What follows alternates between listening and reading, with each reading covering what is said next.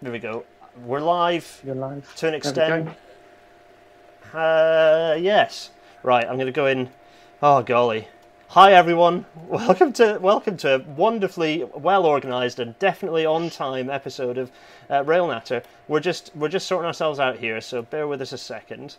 I'm going to go in here and look at the... There we go. We're live. Oh, that's me. I can hear me. That That means iPad. the sound is working. That's good. Yes, it is. There's the chat. Let's change that to live chat, and people can say hello. People can see us in the corner. Oh my goodness me! Right, OBS is back. Hi. Well, you know what? Let's go side by side. There we Charlie's here. go. Hello, everyone. Charlotte Monroe is joining us from the London that they have. Oh my goodness! What a start to a show. It's Anyway. okay. Like, we'll just. It hasn't started yet. Like, let me. Right there. I've had an idea. All right. Okay. Yeah. Go on. This is fine. So, hi everyone. Oh yeah, there we go. We haven't officially started yet, and now and we can officially start. Hooray! Oh my goodness me! Welcome everyone to let's stick the title card back on. What we're doing? We're going to talk. Oh my goodness me! Everyone's here. People are laughing at me. It's the normal chaos. It's fine. Welcome to this week's episode of Railnatter. Charlotte Monroe has joined us, and we are going to talk about Art on the Underground, which is nice. That's today. So it's, even though it's chaos, we're just going to have a deep breath. We're going to be calm. We're going to bring a bit of anxiety reduction and just breathe in and breathe out. There we are. We start with some meditation on the show. This is nice because actually, so as we have all been doing, we've been watching Tim on Tuesdays, right? And what should be part of the yesterday's episode, but the Stockholm Metro, which is probably one of the more globally known metro system art projects going. And I was just watching, thinking, this is awesome. Firstly, it was giving me lots of feels for why I think that art is like a discipline. It should be a discipline as part of the delivery of engineering projects, because particularly for railway systems that have passengers on them, thousands of people are spending hours and hours on our infrastructure. We should enrich their lives. It's whether you like it or not. These are publicly funded bits of infrastructure that we should enrich people's lives while they travel on them. So I was super excited that the timing worked so well for this episode. How are you today? You all right? I'm good. Yeah, I'm on annual leave, so I'm enjoying it. We were just, for everyone who's got the benefit of joining us on Rail. We'll start properly in a minute, but we're both Charlie and I have west-facing offices, so it's warm. It's very warm. I've got a summery outfit on, so I'm not too warm, but it is warm. I was tempted to just not wear anything at all. It's just I've got the windows completely wide open. I've got a fan. Actually, can anyone hear the fan down at my feet? Is that loud? Tell me on the feed if you can hear that. I need it though because it's blowing moderately cool air at me. Anyway, Charlie, let's kick off, shall we? Yes. Yeah, without further ado, and hoping that that the intro video, which was rendered about 3 minutes ago, is all lined up. Welcome to this week's Railnatter.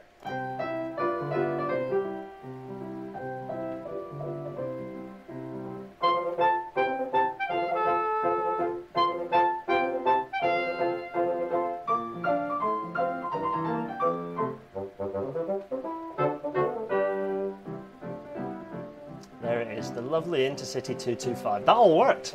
Your name was right. I'd not forgotten to update it. We can be happy about that. That's an ostensibly professional start to the show. Excellent. I'm We getting like some profession. Yeah. Vaguely.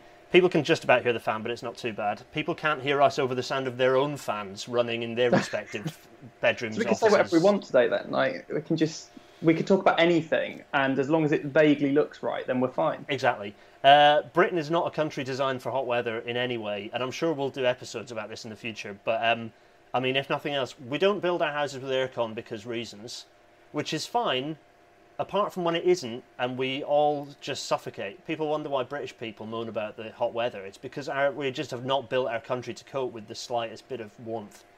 Yeah. Anyway, hooray! Let's let me click on here and make sure I'm ready to make things happen. Let's small face and get cracking, shall we? Yes. Actually, no. Let's not get cracking. While we've got these pictures up, a few of you might well be keen to ask about, or interested in asking about, the incident that happened earlier in the week, which basically, don't ask questions about that. We're going to wait for the report. I'm sure we can speculate to our heart's content, but let's not do it here with Charlie. Let's wait until people who've investigated it say some things. Anyway, right, that's enough about that. Cool. Tell me what you've put on. This is a veritable smorgasbord. In fact, you know what? Tell us about Art on the Underground. What the hell is it?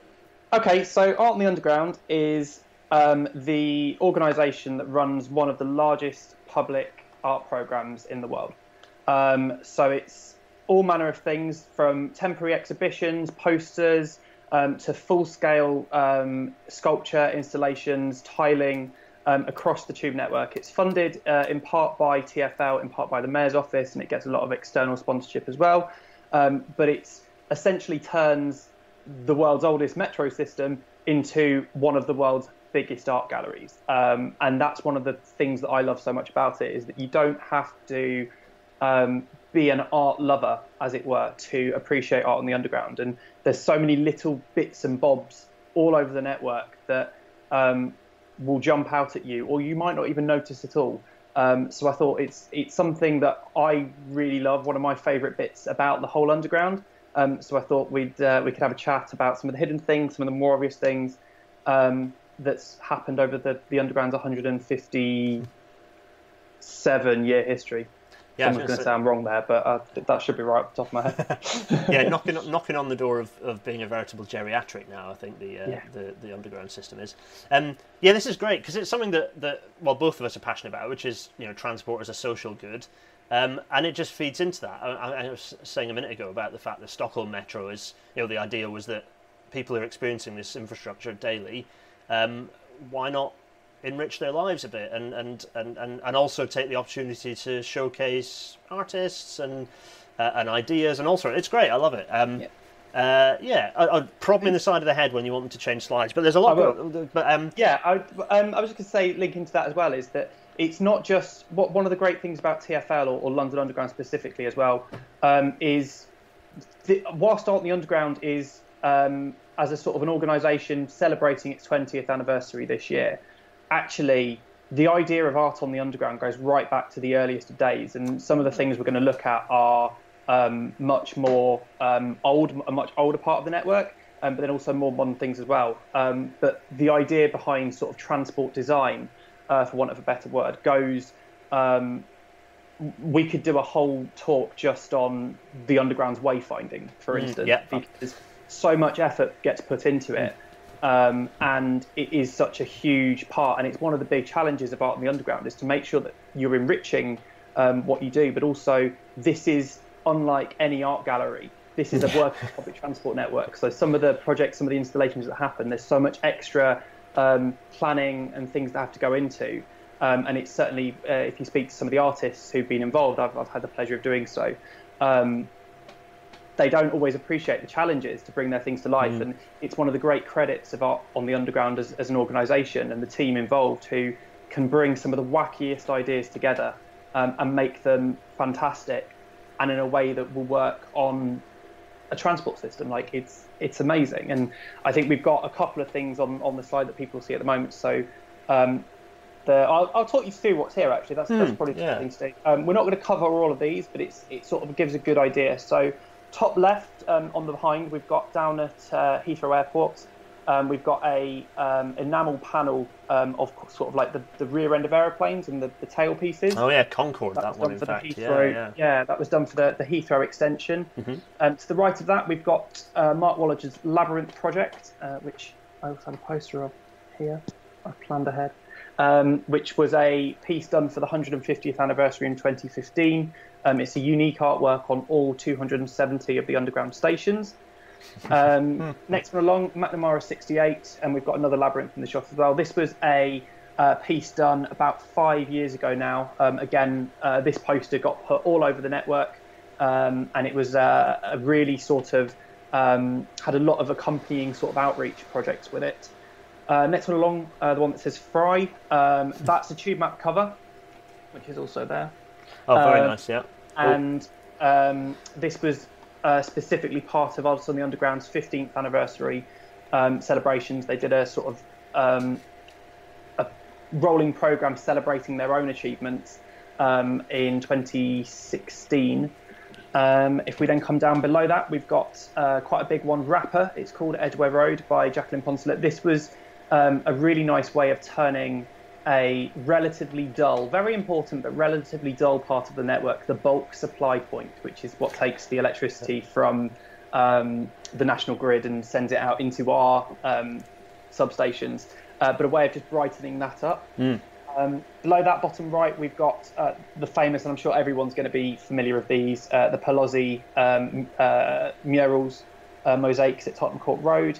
Iconic bit of underground art on the Underground, predating the programme, but Art on the Underground as they are now had a lot to do with the refurb of those as part of Tottenham Court Road's upgrade ahead of Crossrail. Coming to the left, this one gets asked a lot, and this is a great bit of trivia, so I'm hoping everyone will definitely learn something. This is the Central Line, and there's some maquette that's on a handful of trains that says Self-Other, and it was part of a programme in 2007 called Acts of Kindness, and there was very little thought of to explain it, because that's a lot of what this is about. It's just little things here and there that make you think, but it's the idea of just being kind to other people, and it's very relevant, I think, with what's going on in the world at the moment as well, and just be nice, and yeah, acts of kindness, the clues in the name. Above that, that's a poster falling down. That will probably happen a lot. Oh, it's melting. I was going to say the world is melting.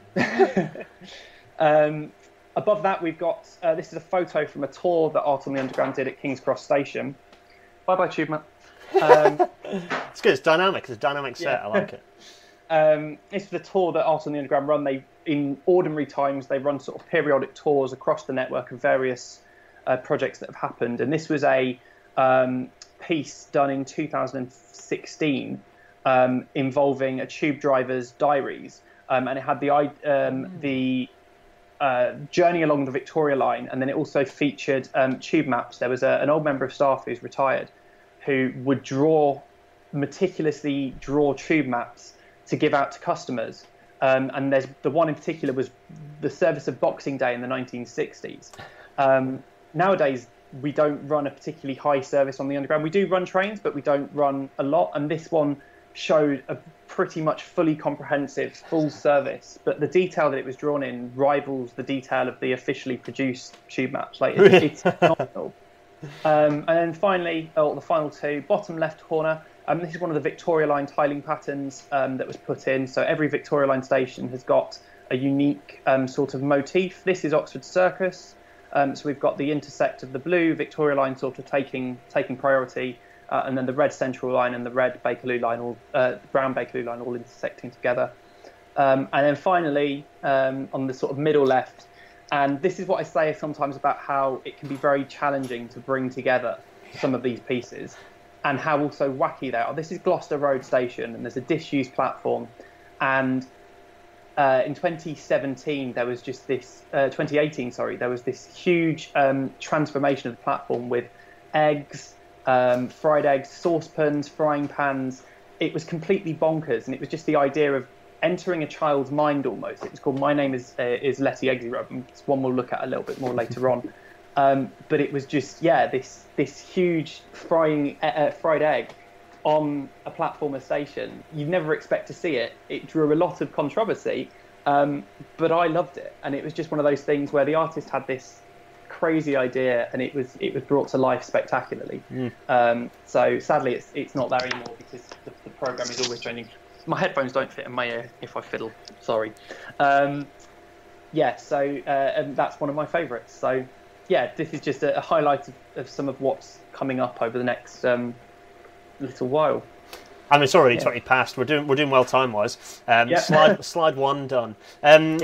We do have a question, but I feel like you might answer it, which is, and I suppose it's a bit subjective as well. Matt Reed asks, what's the oldest piece of art on the Underground? And maybe that's a lead into the next slide. I don't know. It's not leading to the next one, but we do sort of do that. I think it's the third slide. Okay. Yeah, we'll start. No, fourth slide has got that one. Looking at my things, it's not necessarily the oldest. It's very subjective. Like, some people would say Baker Street Station, platforms 5 and 6, the original part of the Metropolitan Railway. Some would say that's a work of art in itself, an architectural work of art. It's otherwise, other people would say, well, actually the oldest art on the Underground project is going to be the first one that was done in 2000 by Platform for Art, as they were then known. It's a very subjective question. I would tend to say some of the sculpture from sort of the 1920s, as the Underground really started to expand and boom, sort of just before we got into the Art Deco years. That's what I would consider to be one of the earliest pieces, but it's a really subjective question, to be honest. Right, let's have a look at the next slide.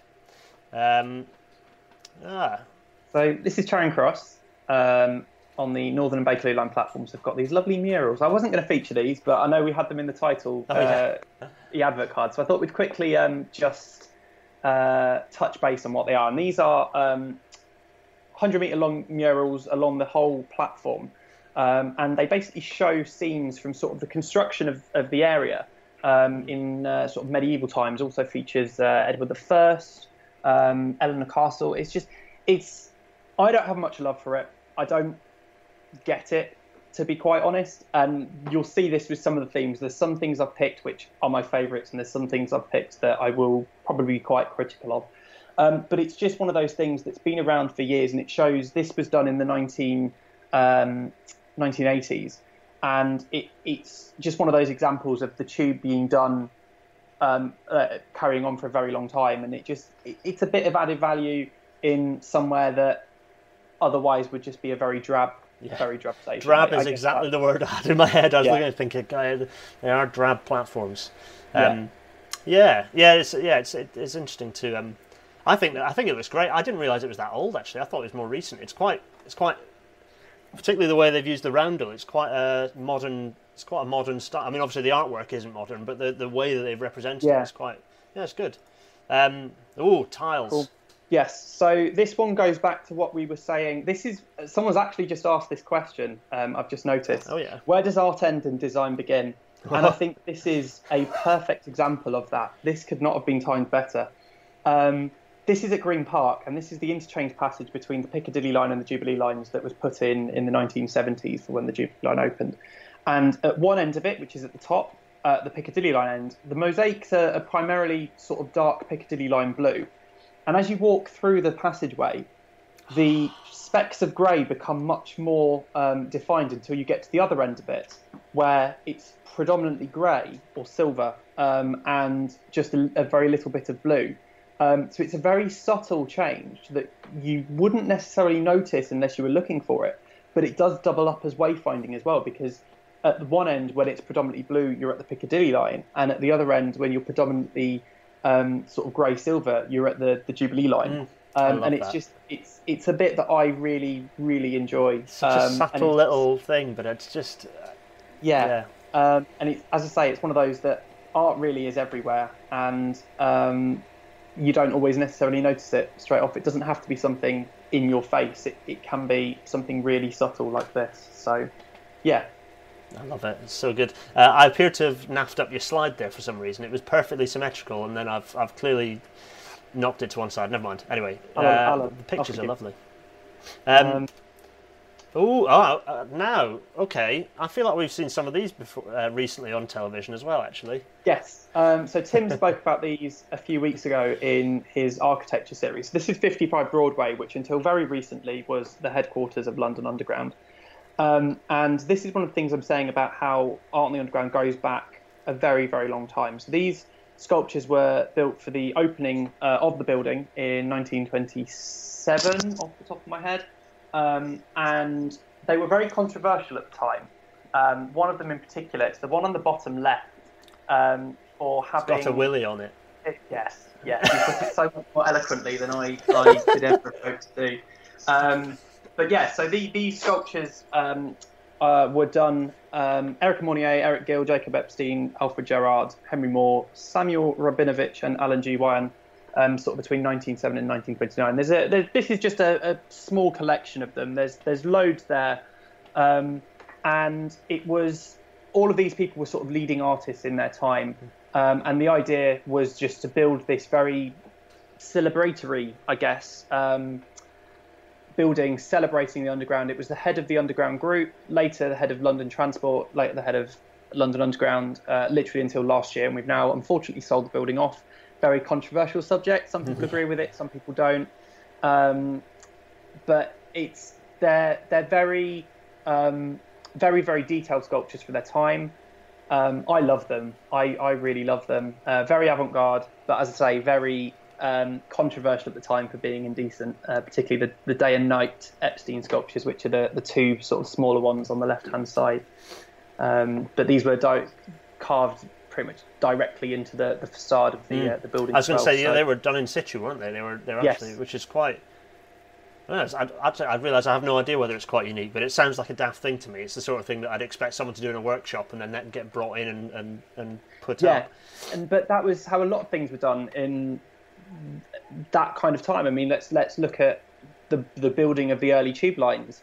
These weren't with the same way that we built Crossrail. It wasn't a giant TBM. It was all dug by hand. Yeah, great edge shields and then digging. Building up the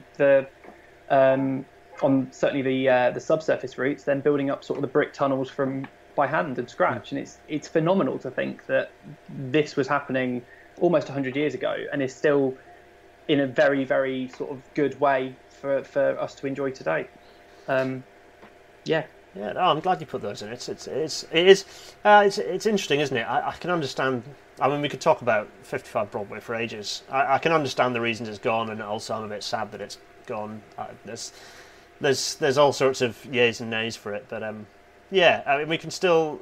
It's listed to high heaven, so yeah, it's we're not losing it as a building unless someone decides to do an insurance job on it or something. But anyway, it's stunning. Exactly. Even the Willy. Even the Willy. Yes. Frank Pick. Oh, now here I like this statue work.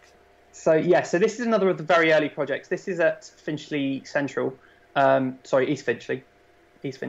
And is a statue of an archer on the Northern Line. This has been adopted as the sort of internal symbol of the Northern Line now. But the archer points towards Morden, and from East Finchley down to Morden is the longest continuous tunnel that we've got on the underground, and I believe it's another poster for you, very dynamic, and it is one of those things that's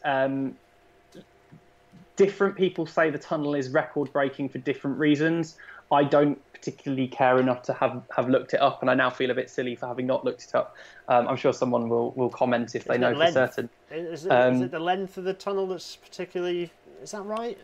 Yeah, it's the longest continuous deep tube tunnel from just after East Finchley Station all the way down just before Morden Station, and it's slightly longer if you go via Bank than if you go via Charing Cross, but you can go either way. But yeah, this was another of those sort of pinnacle incorporating important artists. So this was by Erica Mornier of the time into station building. East Finchley was meant to be a significantly greater station than it is as part of the abandoned Northern Heights project, taking over various lines in North London, which would have greatly increased the scope of the Northern Line as well. It's already a mess going through central London, but I think if we had all these additional branches, it would have been even more so. As it is now, it's a through station. Some trains terminate there at the end of the day in middle platforms to go to and from some sidings that are just a bit further down. But this never really got as much of a landmark station, shall we say, as it should have done, which I think is a shame because it's a fantastic sort of early Art Deco. It's that time that sort of Deco started to become a thing. So it's got elements of Deco and then elements of what came before. But I love it. And yeah, so linking in to Frank Pick, obviously, this isn't a Frank Pick station, but Frank Pick was a very prominent figure of the underground. And actually, we've got Frank Pick to thank ultimately for a lot of the reason why we have such a great design ethos. He looked to get the top designers, the top architects, and really had this vision for the Underground Electric Railways of London Company, as it was, the whole mouthful. And in 2017, he was memorialised with this roundel at Piccadilly Circus, which we'll come on to a little bit more on the next slide. There's a bit more about that. Ooh. But yeah, the Underground as we know it wouldn't be a thing if it wasn't for Frank Pick and his vision ultimately, and his belief that transport should be accessible, but also good wayfinding, good design ethos, all of it. So, yeah. And here he is, yeah. Yeah, so these beauty, immortality, utility, perfection, goodness, righteousness, truth, wisdom, these were taken from one of Frank Pick's notebooks. And it was something that he wrote down, and that was very much his vision for the tube, with the little arrows, what they're called, there. Basically, it's saying that everything on the left is important, but actually everything on the right is kind of even more important. But the left also leads into the right, and it's a really interesting vision that had, and I think it's safe to say it's something that a lot of transport networks today could learn from. It's also something that people are forgetting, but also it is something that remains a big part of the ethos of everything that happens, certainly within London Underground. Yes, it's nice to have a beautiful station, but actually immortality is more important to an extent. Like, architecture changes. Yeah. Now might not be current in 10 years' time, and actually don't necessarily follow the trend. Follow the style, but do something special, do something unique, and do something memorable. And we're seeing that in Crossrail, for instance, a lot of Crossrail stations. Agreed. We've got a bit of sound scratching, by the way, there, Charlie. I don't know is that? That'll be my headphone falling out. I do apologise. Yeah, I do like this. It's always worth spotting when you go past it in Piccadilly Circus. It's nice.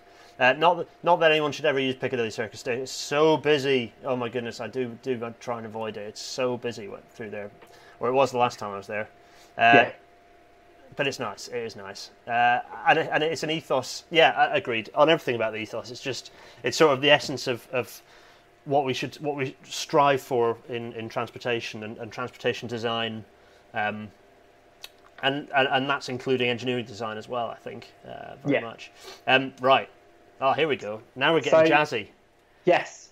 So the roundel, as I think everybody is watching knows, is a worldwide recognisable symbol, and for many, many, many years it was very heavily protected, and there was no way at all that you could mess with it. It was, for Art on the Underground, it was always the one thing they were told by their bosses: you don't mess with the roundel. You can do pretty much whatever you want, but you can't mess with the roundel. And then in 2014, this happened, and it was very controversial at the time, but it was a reimagining of the roundel in sort of very bright colours at Southwark. And Southwark Station is opposite TfL's current headquarters, or operational headquarters. The business headquarters is now moved to Stratford, but day-to-day operations are based from Palestra opposite Southwark Station. So this was a very controversial thing at the time, both in the business and within sort of enthusiast circles as well. How is that allowed? And it was only there for 2 days. That was all it was allowed to be up there for, was 2 days. I didn't actually get to see it. These photos have come from my friend David, so I'm really grateful for him to let me use those. But it was, it was very controversial, but it still got the recognisability of what the roundel is. Yeah, and it's got that position now within the kind of the public psyche, that I think you'd be hard pressed to do enough to. I don't think there's enough space on a roundel to do enough to it that it would stop becoming recognisable. I think it's reached that point. Exactly, and so this actually then opened the floodgates for. I wouldn't say floodgates, but this has then led the way, paved the path, whatever idiom you want to use, for more reimaginings of the roundel to happen. And it started off fairly small. This is when we started to allow one-off renames of tube stations. So same year in 2014, Canada Water was renamed Buxton Water for the London Marathon as part of a sponsorship scheme. Westminster became Webminster for 2 days. That was sponsored by Amazon. Obviously, famously for the World Cup, I think it was 2 years ago, Southgate Station became Gareth Southgate Station. And it's one of those that very much divides opinion. I'm all for it, because as long as it doesn't, as long as it's not a permanent renaming, as long as it's only temporary, and as long as it's only at that one station, they're not affecting your actual wayfinding, your actual travel, because that's very important. But it's also bringing in revenue for TfL, and I think, again, everyone's going to be aware TfL is struggling, I think is the diplomatic way of saying it. Yeah, you can't say it, but I can. The government took away all your money and isn't giving it to you back, which means that London is the only massive megacity that does not have a state-subsidised transport system, which is completely blinking doolally. You don't have to say that because your employer is, but I can. Thanks, yes. George Osborne and Boris Johnson, you fools. Anyway, there we are. Yeah. So we had those temporary renamings, and then last year, if we go to the next slide. Oh yes, I can do that. This happened, which was a complete reimagining and jazzing up of the roundels at Westminster Station. So every single roundel on the station got one of 4 different designs. And this was as part of, there was a big push last year on using artists of colour, black and brown artists from across the world to create things. And this was a very prominent and very out there. I'm just going to find my notes on it. There we go. So this is Pan-African Flags for the Relic Travellers by Larry Anchiapong. And it was, from November 2019 until earlier on this year. And the idea behind it was, again, just to reimagine the roundel. But this was a permanent installation. So we've gone from Southwark's very bright, very loud, to this actually in some ways much more subtle. Excuse me, still using some of the core colours of the roundel. We've still got the red in there. We've got the sort of the black on yellow that tends to be associated with sort of the way out signage. Yes. But this was a long-term, every single roundel in the station from outside to in on every level. And it was, again, though, very subtle. It's still recognisable for being the roundel, and it's still recognisable for being telling people the station they're at. But it's adding just a splash of colour. But it's also so subtle. The one just below our heads, or just below my head, that's taken for a train, that's a very small roundel for anyone who's been to, not that small, but it's not as big as your normal platform ones. So, again, in some cases, you could blink and miss it. But actually, if you saw it, it's there. And it's, again, you get some of the purists, both amongst staff, amongst the organisation, and within the enthusiast community, who will say, nope, don't like it, it's not allowed to happen. But again, I really liked them and I really enjoyed them, and I think that it's another really nice way. But yes, as I say, it's bringing together the colours both of the underground, but also sort of the Pan-African colours that go on in a lot of cultural things. I'm not an expert on this particular project or some of the wider cultural stuff. But it came about. It was interesting. So I don't know whether it was tied into it, but it certainly came about at the same time as History on the Underground was putting out the posters about the people from the West Indies who were brought over in huge numbers to basically went and scouted by London Transport at the time, because there's a chronic shortage of skilled people. I think a lot of those posters came out, so it enriched that, whether it was unrelated or maybe it just enriched that story a bit. And I love these; they're great. I think there's a lot of love for these roundels in the chat at the moment. Actually, it's nice. Hello, everyone in the chat. Lovely to see you all. There's a lot of people really liking it. I think there are some people who think that every station should have a unique one. I think there's a value in you need to protect what people remember as being the standard one, because then it makes them stand out more when they're different. I think there's a balance to be had there. But sorry, carry on. No. But yeah, but I think they're great. I just absolutely love them. I think was I at Westminster when I saw there's a Pride one. Is it in Westminster now? There's a Pride. One of the roundels is now a Pride roundel. So I was going to come on to this. The next slide was meant to be, and I've forgotten to put the photos in because I forgot. For Pride Month every year for the last 4 years.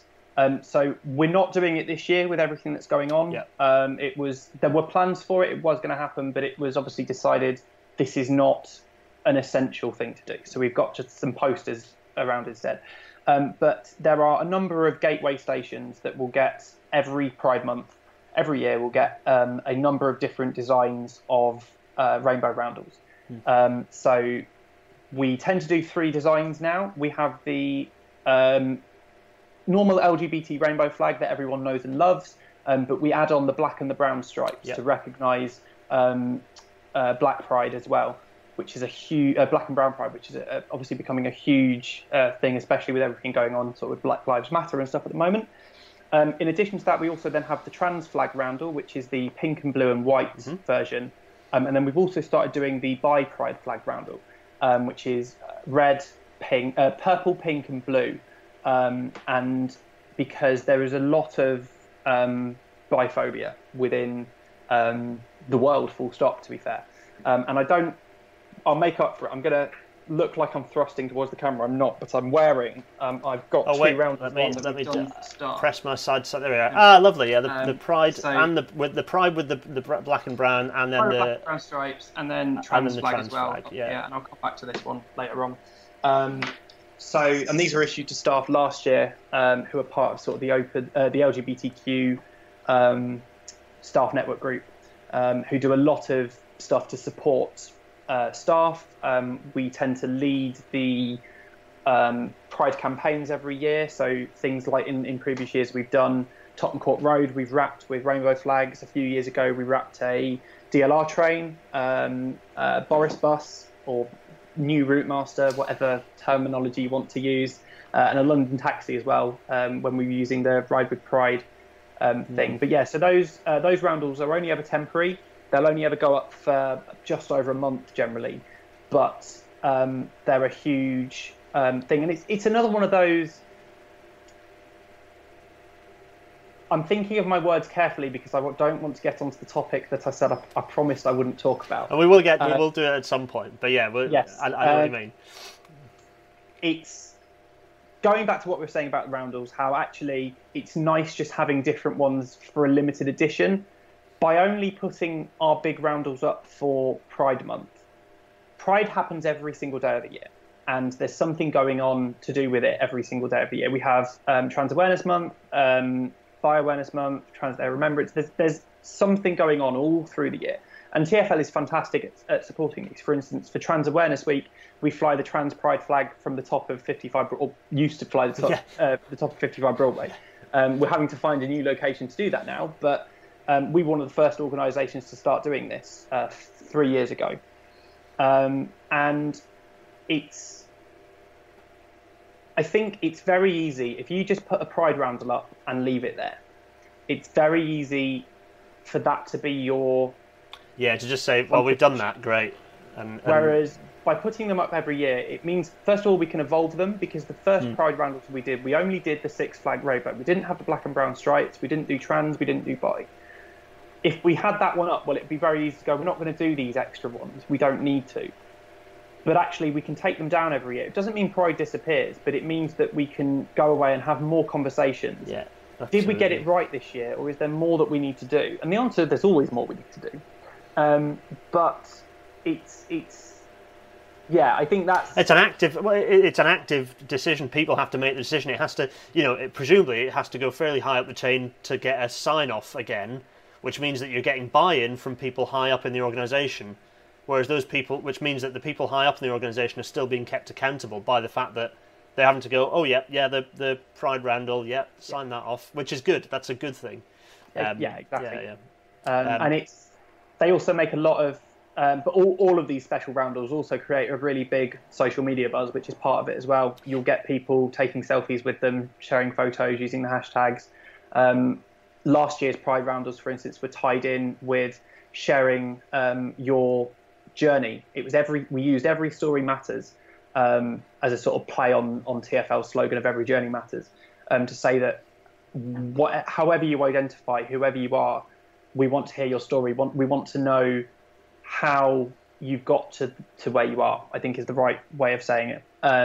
And so for me, for instance, just to kind of go briefly into it, my own LGBT journey has gone hand in hand with my career on London Underground. And I couldn't imagine it happened any other way.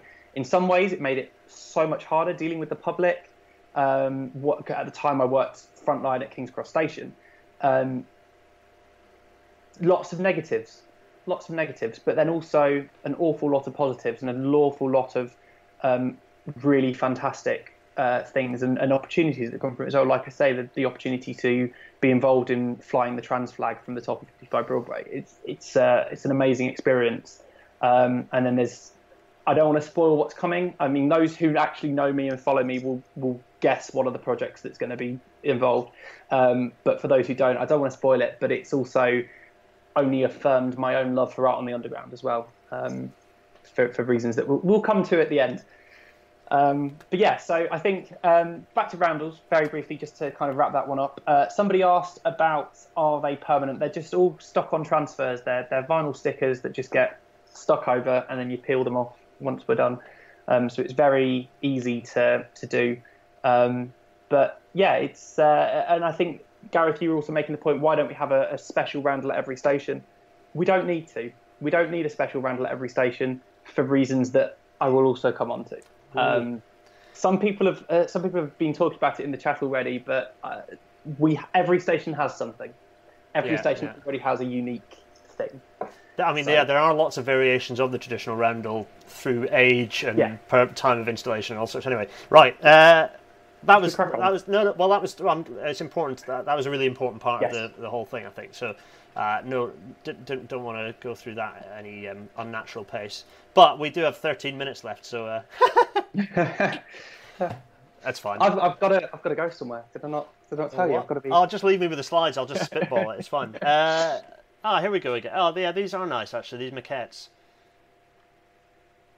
We've moved on. I haven't moved on to the maquettes. This is why I do the sharing. Thank you. Yes. Here are the. There we go. Thank you. So this is a closer look of what I was talking about earlier, and this was part of what we called the Central Line series. So, and if I'd done this correctly, there was going to be a sort of a narrative of taking a journey on the tube, but we've not done that, so it doesn't really matter. But this was from 2011. I apologise, I said it was the wrong time earlier. Michael Landy, Acts of Kindness, and this was part of the Central Line series, which was a series of projects dedicated to the Central Line. There was a little book published. There were some short stories written. Art on the Underground is really big on outreach. It's not just about putting something on a station and getting on with it. It's about engaging staff. It's about engaging community. We do a lot of education I say we, Art on the Underground, do a lot of education. I'm an honorary member of the team. The team call me an honorary member, so I can say we. It's a really diverse project, and sort of these stickers sort of set with the other self motif. There were stickers that started appearing all over the network, all over Central Line stations on the network, and it was one of the less explained projects, which I think as well is why a lot of people look at this and ask what it's about. And it gets a lot of hate, this project, because it's now almost 10 years old. People have forgotten the exact reason, exactly what it's about. But it's just about promoting, be aware of the people around you. Does somebody need help? Does somebody need your seat? Does somebody need a hand getting on or off the train? Say hello to someone when you're not wearing your face mask. Smile at someone. It's a really simple little thing that's just thought-provoking, and it's something that I really love, again, about Art on the Underground, is we do these grand... you'll cover an entire station with roundels, or you'll have huge sculptures on the side of stations, which tend to have sort of interpretive panels nearby or are very easily searchable on the internet. But then we'll do something like this, which is not on every Central Line train. It's not on every carriage. It's on a handful. Sadly, as maquette wears away, they won't get replaced. So it is something that eventually will disappear completely from the network. But there isn't a panel on the train to say exactly what it is. It's one of those, a lot of people won't notice it. A lot of people will sit down on it. Yeah. Someone might be sat down on it and you're sat opposite them. And then once they get off, you then notice it. It's ever changing, it's ever evolving. And it's something that just I really connect to sort of my own underground journey of just being kind and getting people involved and treating everyone else as you want to be treated. And I'll speak a little bit more about this a little later on, I think. But yeah, it's just something that I really like, and it always is thought-provoking when someone uploads a picture of this, having seen it on their journey. What is this? What it's all about? And it gets a really nice conversation going usually. Yeah, so let's see what we. Here we go. So, yeah, we spotted one of these earlier. These are the Victoria Line ones. I love that these are the ones that. So I point these out to Dina when we travel. That was my like arty nerd thing that I pointed out to Dina, and they are good fun. These. Yes. So this is the idea again around how every now and then the Underground will do. Art in the Underground will do programs around a specific line. So what we just saw, that was the Central Line series.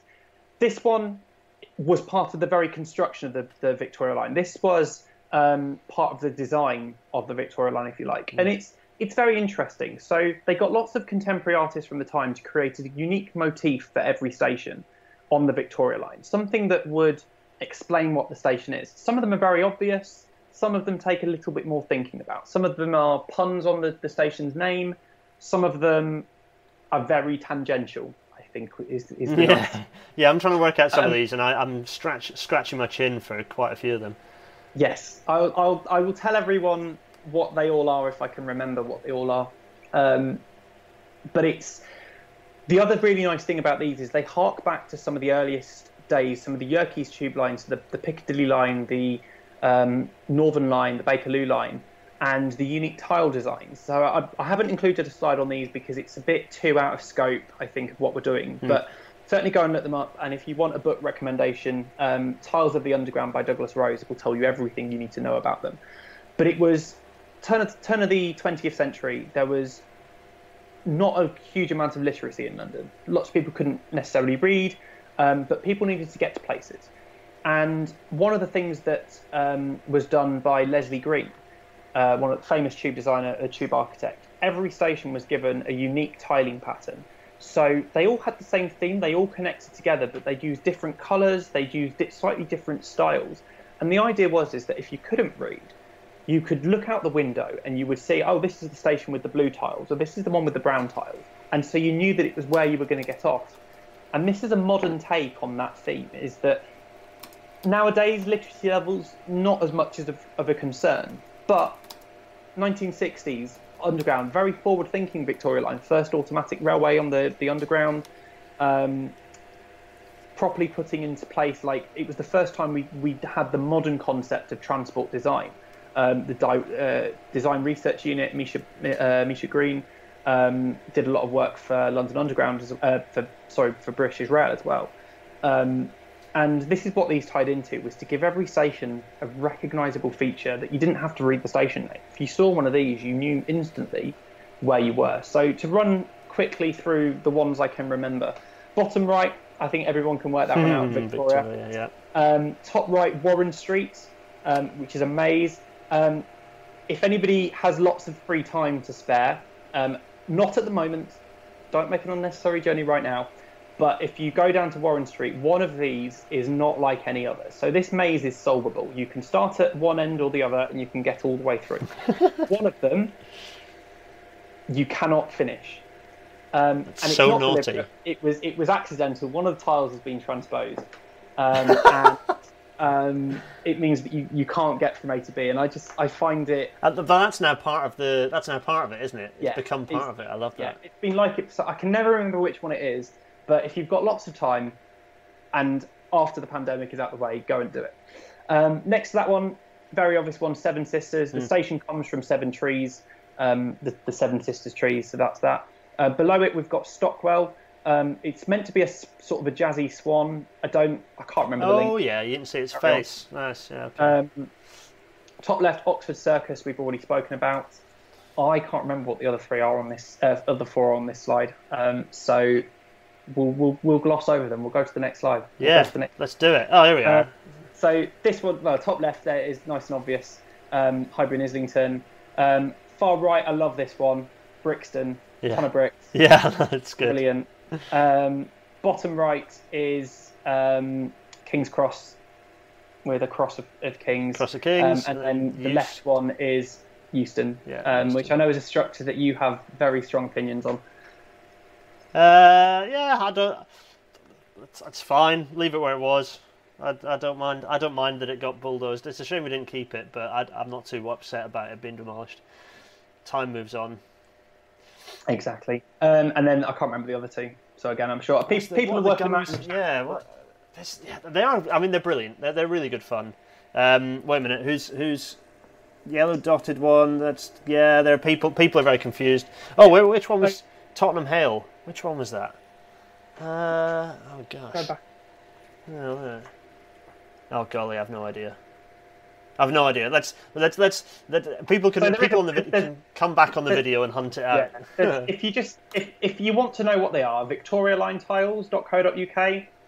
It's just a website dedicated to all of them, and it will tell you what they all are. So I've got it up now. So I'll point them all out. So the bottom centre, Vauxhall. I can't remember. I'm not going to explain what they are. I'll just tell you where hammer through them. Yeah, hammer through them. Middle left is Pimlico. Victoria we've done. So go forward to the next slide. I should have just put them in order. That would be far more sensible. The bottom centre, Green Park. Makes sense. Oxford Circus we did. Warren Street we did. Euston we did. King's Cross we did. Top left, Highbury and Islington. Finsbury Park is the one with the guns. The guns, yeah. And then if we go back again to the other one, Tottenham Hale, bottom left, which makes sense when you think about it. I haven't included Black Horse Road. Apparently, I haven't put that one in, but that's a black horse. To speak about Black Horse Road a little bit later on, so we'll come back to that. And then the right centre is Walthamstow Central. I mean, there's some fairly sideways references, I think, in some of these. But anyway, right, let's hop on to... So this is now the modern version of the Victoria Line project. And this was all part of a project called Underline. And this is where the props come in. So I have leaflets. Oh, nice. So Underline was a really ambitious project to celebrate the history of the Underground, the history of the Victoria Line. It was in conjunction with the 50th anniversary. And it was one of the most ambitious projects I think Art on the Underground have ever done.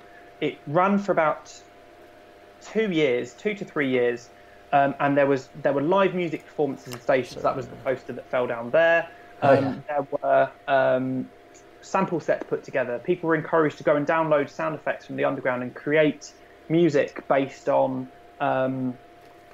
these sounds from the Victoria Line. There was a live performance at King's Cross Station of local artists. But all of these artists travelled different ways and came from different stations, playing their music on board trains to all come together into this big orchestral piece at King's Cross. In this image, in the top left and the centre, we've got a new series of tile work that were commissioned as part of there were refurbishment works going on at Highbury and Islington, Black Horse Road, Victoria, and Vauxhall, and they had these unique tiling designs created. If anybody really likes them, you can go and buy them from the Art on the Underground website. There's a limited edition set available, all individually hand fired. So top left photo as well, that's Eleanor Pinfield, the head of Art on the Underground, giving a tour of some of these features and some of these exciting things to see. There were oyster wallets commissioned with this sort of new design linking in to the Victoria Line seating pattern, which you can see in the pictures, but then also with a new design as well to fit into it. And it was a really almost ingenious kind of project. And I'm just going to wheel back a second, so talk amongst yourselves. Talk amongst yourselves, everyone. It's fine. We're on top of this. I do like those designs. I do love flat, intricate, repeat designs. They're just very, very pleasing. We had a series of Oh, wait a minute. Let me go big. Hold it up again. Oh, I'll get it back. So a series of posters were created to celebrate sort of the initial features. So Black Horse Road Station has got a black horse sculpture outside it. And it's sort of, this is all of what Art on the Underground does. It's not just about creating new things, but it's also remembering. So, oh yeah, there it is. Yeah. Black Horse Road Station, as it first opened in 1968, for instance, it's one of these, as I say, really ambitious projects that just incorporates so many different elements, medias, formats, artists, and if you spoke about it, like I remember speaking to the team about this in kind of the very early days, and all of them were like, when it was first there, everyone hearing about it, it was like, this is mad. This is so huge and such a huge scale. How are we going to achieve this on a transport network? But it's turned the Victoria Line. It's taken the heritage. It's taken everything that was set out to be achieved by the Design Research Unit, added a modern take to it. We had a new, and there's the leaflet. So this one here, like Design Work Leisure, which is what this suite of work was done. It's inspired by the original work of the Design Research Unit, but then it's a modern twist, and it's using contemporary artists of the 20 teens rather than contemporary artists of the 1960s. And it's it's fantastic. And there was a lot of outreach as well with this. Seven Sisters Station, there was an abandoned kiosk just outside the entrance as part of the Design Work Leisure and Underline programme. This was turned into a local art collective, and first of all was used to help actually create some of the tiles and some of the artworks, and now is a local independent coffee shop. And this was a very disused part of the network. It was a bit of an eyesore on Seven Sisters High Road, but now it's this vibrant, local, important part of the network. It just elevates it, doesn't it? You know, it just adds a bit of energy. It gives a bit of local interest. But people can have a bit of kind of pride in their little local. It's great. It creates little and big interconnected communities. We've blasted through our hour, so sorry everyone who's enduring, but we're enjoying ourselves. So stick with us. I mean, if I was being clever, we'd have like a 5-minute break and let people go and have tea. But actually, in reality, it just means that that's 5 minutes of silence for the poor people who listen to this as a podcast. So we shall press on. Yes. Let's pick up a bit of pace, and I don't know how far. We're probably not doing too badly, actually. I don't know. I have no way of seeing how we're doing slides-wise, but anyway. Right, I've moved on, and here we are. So this is the tube map, and this is the latest December 2019 tube map. For everyone asking, there is not going to be a May 2020 tube map. There was going to be a May 2020 tube map. There is now not going to be a May 2020 tube map, for obvious reasons. Yeah. The artwork that was commissioned for it will appear. Everything's just getting rolled back. All of the 2020 commissions are on hold at the moment. There are some very exciting things in this year's programme. You will get to see them all, just not quite as soon, I think, as everybody hoped. But yeah, so I have some very strong opinions on various tube map covers. And it just so happens I have every tube map issued in the last 16 years in my hand. As you do. Oh, yeah, that's fine. Yeah. And I figured it was easier to do it this way than put in a picture of every single one. So the very first sort of platform for art commission, as it was, and this was the tube map cover is a series in itself. This is one of the biggest projects that are on the Underground 2. Every 6 months, we have a new artist creating a new tube map cover. And some of them take some sort of and some of them actually are really, really clever. And it's all down to your individual. I was going to say everyone. Yeah, some of them it's like, some of them I stand out vividly, and I've kept the ones that I really like. And others, it is what it is, you know. And the reality is that'll be different for loads of different people, and that's what's good about it. Exactly. So up until about 2004, TfL started using, or London Underground, London Regional Transport, whatever version, started using pre-existing artwork. That was how the whole Art on the Underground program started. It was a platform for art. That was why it was what it was called at the moment. It was for pre-existing artworks to be displayed to a wide audience. So the very first one we had is the tube map created in paint, in acrylic paints. I really love this one. I have this as a full-size print. I think it's really, really clever. But that's sort of the start of the series, but not really, because it was a pre-existing piece of art. The first actual tube map cover was this one here, which is sort of a bullseye target, and it's got all of the tube line covers.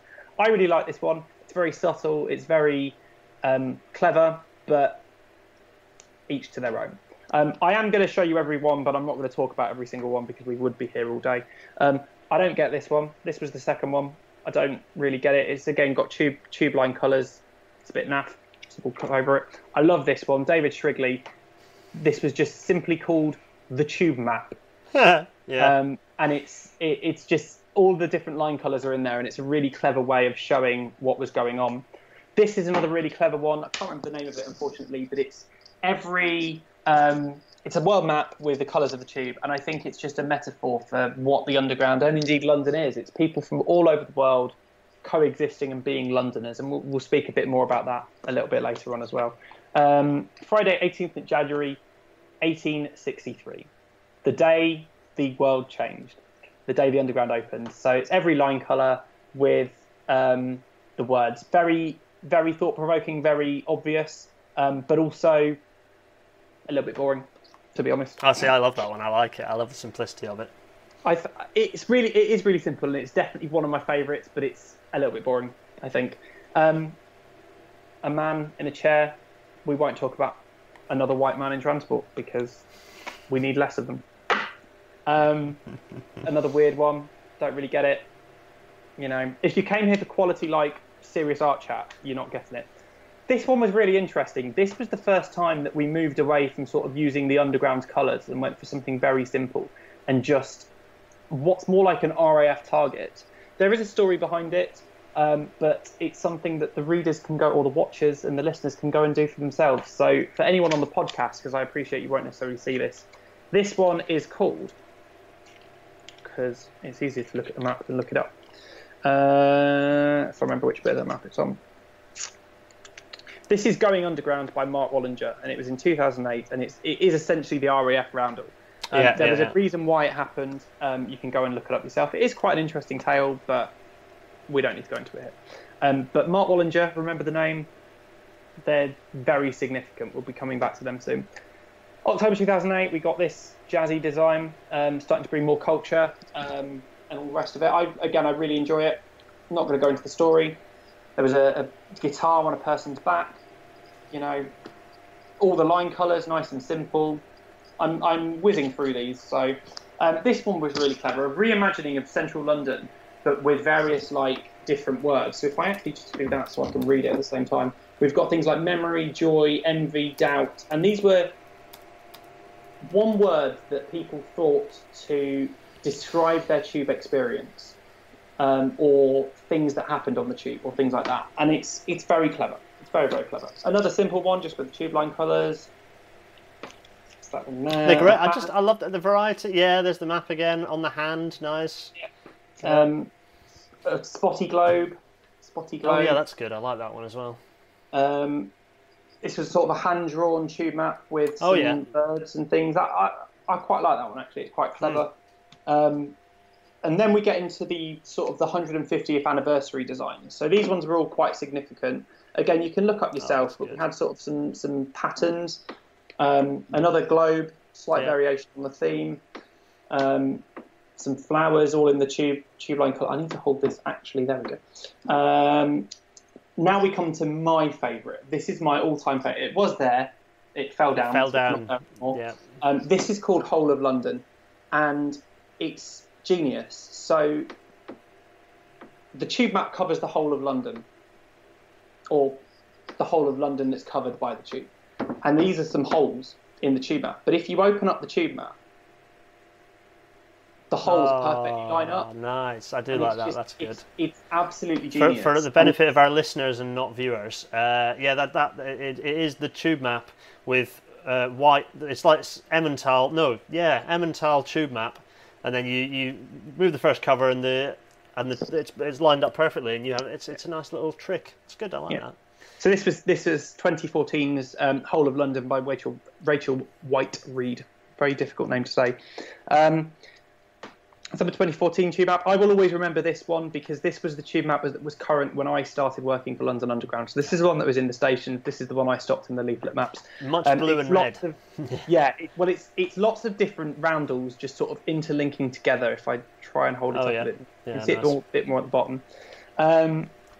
This one is a timepiece, fancy timepiece, and a tunnel. Don't really get it. I like this one. It's very simple. Just some lines coming off a page. This is a controversial one. It's an eye. Oh, it's an eye. Yeah. And then in August 2016, something remarkable happened, and we're not going to get into it because we could talk for days about it. But the Night Tube launched, and this was the first tube map for 12 years to not feature an Art on the Underground project on it, and they did 2 of these. As sort of the launch ones, and these were the temporary ones. So this was just with the initial launch of the Central and Central and Victoria lines, and then we added the Jubilee line onto that. Yep. And then in December 2016, we got the full launch of the Night Tube, and then we got a new tube map cover. And this again is another of my absolute favourites. It is. I'll go that way. It's on the wall there. Oh yeah, there it is. Nice. And this is basically cross sections of lots of different tubes. Helps if I hold it the right way around. So we've got cables, we've got pipes, we've got cylindrical foods. I was going to say that looks like a courgette. Yeah, it's another really, and this was by an artist called Samara Scott. And as I say, I really love it. And all of these are on the Art on the Underground website. So if you want to have a look at more of them, you can go onto the Art on the Underground website. We also had this one called Metropolitan Diamond, which I really like. It's very jazzy. It harks back to the old seating maquette of the Metropolitan line trains after refurb in the early 1990s, before I was born, just to make some people feel old. This one I love. This is basically child handwriting. I know where I go, 4 steps and then out, 1 stop and change, out next stop, standing or sitting. I won't read them all, but it's the idea of a young child navigating the tube, and how there's this notion, certainly within London and people growing up, that if you do get lost and separated, you sort of get educated how to get home. And it was a really thought-provoking one, and it's called Out Next Stop by Lily van der Stocker. And I thought that was very thought-provoking. That's nice. This one is terrifying, but it's got a great story behind it. And it is it's a painting of a stuffed chimpanzee thing, which was left on the tube years ago and has become the mascot of the London Transport Lost Property Office. And so for this commission, the artist looked through the archives of the Lost Property Office and found the mascot and painted it. And it's genius, but also terrifying. We're nearly done. January 2018, and the Night Tube version. Lovely. Quick question. Well, before we go to the next one, quick question from Matt Reed, who's asking, is the station on the poster behind you Holborn? Is it Holborn behind you? Yes. Yes, good. There we are. Continue. That's it. Continue. I love this one. This is Pink Triangles. Actually called Game of Forms in 2018. I really like this one. It's another, just doesn't really say or do anything. It's just quite pleasing to the eye. Night Tube continued with its theme of sort of more classical style painting. Don't like it. This one I'm going to speak very briefly about, and then we're going to come back to it because it's a part of a larger project. This was the December 2018 tube map. This is of huge personal significance to me. We will know why. It is a woman eating a pair of lips, by a very talented artist called Linda, and this was part of the Bower of Bliss, which we will talk about in great detail. I say great detail, we're running late, so we won't talk about it in that much detail, but we will talk about it. And then the Night Tube version, and then we come on to, I'm going to say the current 2 because everything is a bit all over the place. May 2019 and December 2019, you'll find both of these out and about at the moment because that way, there we go. So in Grandma's Dream, this map would always be with you and would resist the passing of time, and then Morden, the current one. So that's a short rundown of tube maps. And I am going to say this publicly. If anybody has any designs from the last 10 years they particularly want to add to their collection, anything like that, jump on Twitter, tweet me. I have loads. And I was very grateful to be sent missing ones by friends. So if anybody wants one, I can't guarantee I've got the one you want, but if you do want a tube map, let me know. Top tip for the collectors. Yeah, nice. No problem. Thanks, Charlie. Cool. Right. Let's crack on. Yes. We've got Daniel's asking the obvious question, which is, but it's a rather cliche question. But Daniel, don't worry, I will ask it at the end. We'll hold it for the end. We're going to hold questions now until we get through a couple of slides, because I think we'll do some catching up. So yeah, I am being short. So this was Art for Everyone Every Day, and we'll talk about this one really briefly. This was to celebrate the 15th anniversary of Art on the Underground in 2015, and was a network-wide project. It wasn't anything new. It was just lots of old things celebrating what had gone on. So there were a series of Oyster wallets created. This at the top was at Gloucester Road, the position along the top. So each of the different designs. So we'll have spotted some of them. Wednesday and Friday, tube map covers. Thursday's Labyrinth, which we'll be talking about.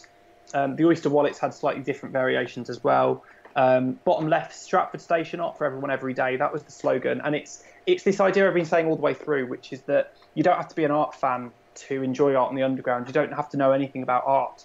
But if you use the tube every single day, you will almost certainly see something related to Art on the Underground. And I just think that that's fantastic. And I have another prop, so just to be-warn you. I love these. I just absolutely love these. I think they're such crisp, clear design. I think it's just really, really nice bit of graphic design. Really, and of course and it's worth mentioning as well on the bit along the top, Monday, Tuesday, Wednesday. The text is all within Johnson font, which obviously the font of TFL itself, a piece of art, to be honest.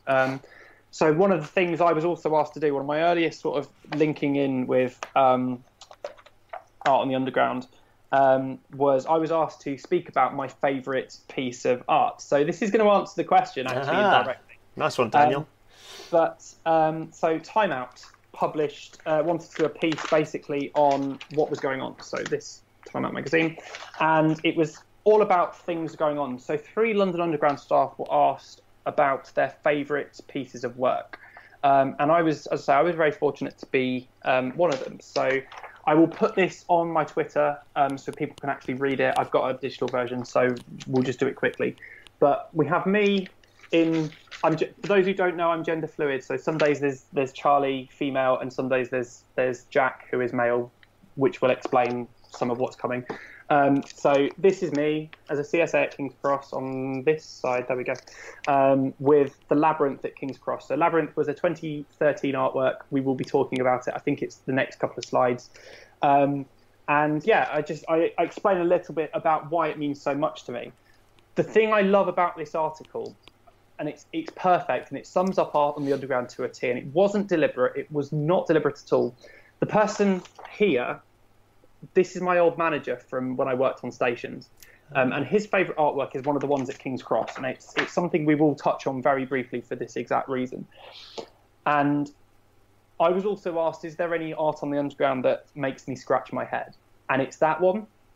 My manager has decided it is his favourite one, and it's so perfect because it says that actually we all have different tastes and we all like different things. And there's me saying, I love this one, I don't like this one, and my manager saying how amazing that one was. So I thought it was really perfect. And as not planned, no one thought that was going to happen, but when it did happen, it was fantastic. So yeah. And we have there's a black. Okay. Is there a video or is it just? Oh crikey! Oh no, there should be a photo there. So this should be the one in the middle should be Rapper, which I will hold this Oyster wallet up instead, and we will use this.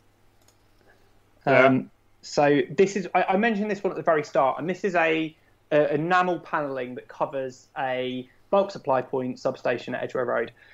This is a work that at first I did not really understand. It's very pretty, it's very nice, but it's just some patterns on the side of a building.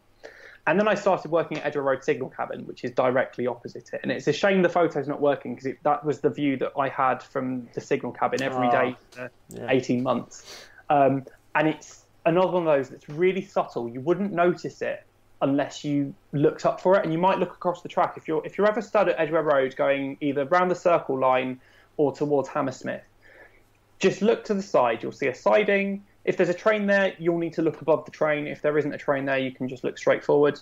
And it's beautiful. Like, it's really subtle, but it's really beautiful. And it's one that I got a lot of appreciation for.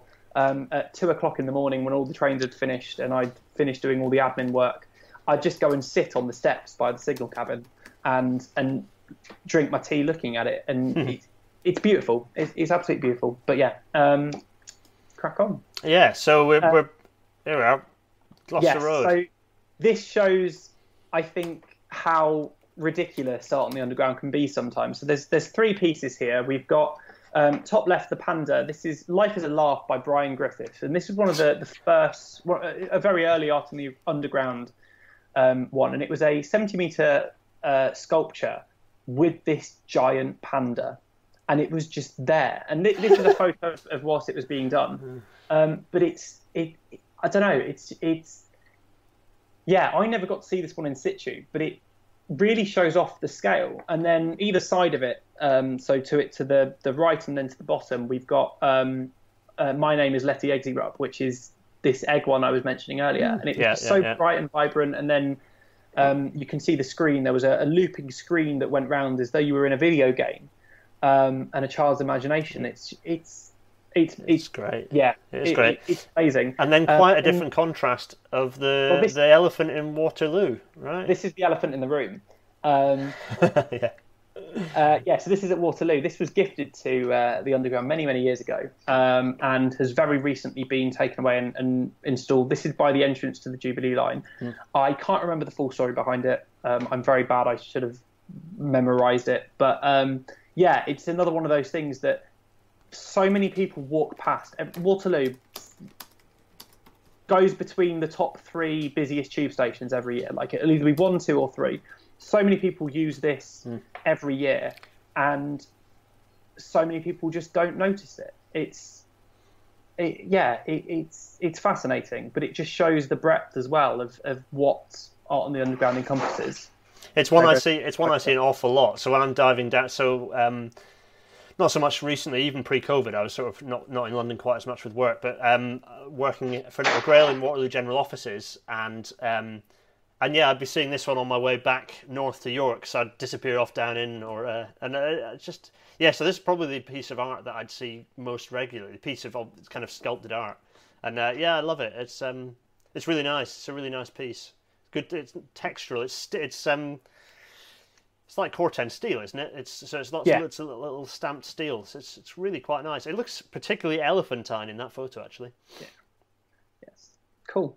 Anyway, right. Sorry. Right. That's all right. Time. Oh, you're the one telling me to press on now. Right. Here we go. So this also shows the diversity of Art on the Underground. So the two to the right hand side, over the last few years, Art on the Underground have started to go do more digital stuff. So Know Them Only Us. This was part of the London is Open campaign.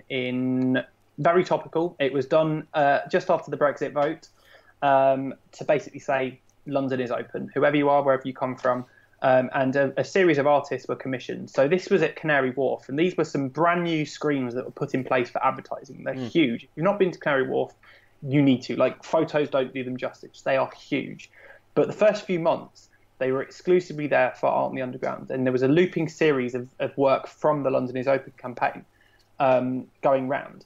Above that, we've got D-Retouch, a 2016 campaign, digital only. They did do some posters, but primarily it was there, and it was all about how advertising is very airbrushed, very what you want to see, what you expect to see. And this was the idea: let's strip away that retouching, let's de-retouch. And so there was video, there was static posters, all used on like the escalator advertising screens, and it just would run in between the normal adverts that you see alongside stations. If you go onto the Art on the Underground website, art.tfl.gov.uk, you can watch sort of the full loop there. But this appeared at every station that has these digital screens. And it was the first sort of proper digital project that Art on the Underground had done. So it's all about embracing the new technology as well. McNamara 68, this was a underground-wide campaign. Every station got one of these designs. There's a lot of these campaigns that go round that will be temporary sort of poster campaigns with every station getting blasted with it. And some of them will be identical, some will be a little bit different. This was part of the Underline campaign that I was speaking about earlier, but expanded to the entire Tube network, so everyone had one of these. Yeah. And then finally, on the bottom left, this was one of the most thought-provoking projects I think Art on the Underground has ever done. And this was at King's Cross Station. It was a video that had been filmed and was on display from a screen that was temporarily hung. It was called The Bureaucracy of Angels by Brumberg and Chanarin, and it was late 2017. And it was all about the demolition of migrant boats in Sicily. So these were boats that had been seized by the authorities that migrants had come in on. And it was a film all about the destruction of them and looking into some of the reasons why. And it was a very...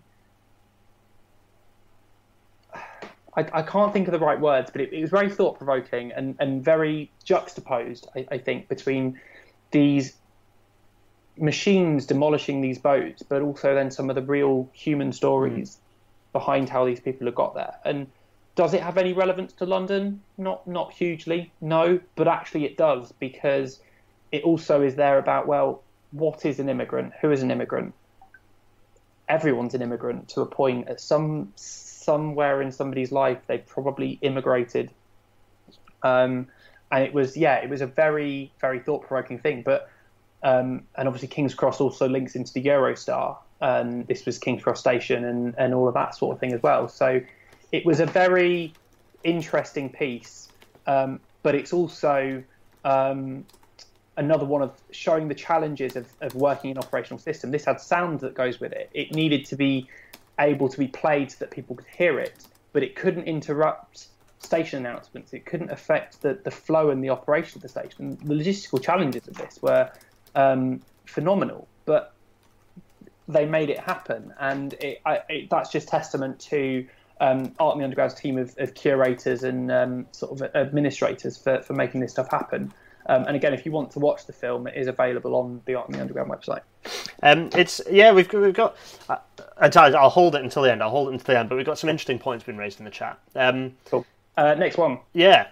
Labyrinth Project. Yeah. We're slowing down. I'm just going to briefly pause and just say a little bit more about London is Open, because there should have been a slide in there, but I forgot to do it. So London is Open. This was a series of artworks, as I mentioned, done following the 2080.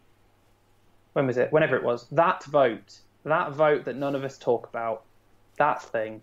And this was a very controversial topic at the time, because it was sort of... so as I explained at the beginning, Art on the Underground is part funded by TfL, part funded by the Mayor's Office, and part funded by external bodies. And there was a lot of drama as to, should Art on the Underground be pushing an ideology, I think is again the best way I can put it.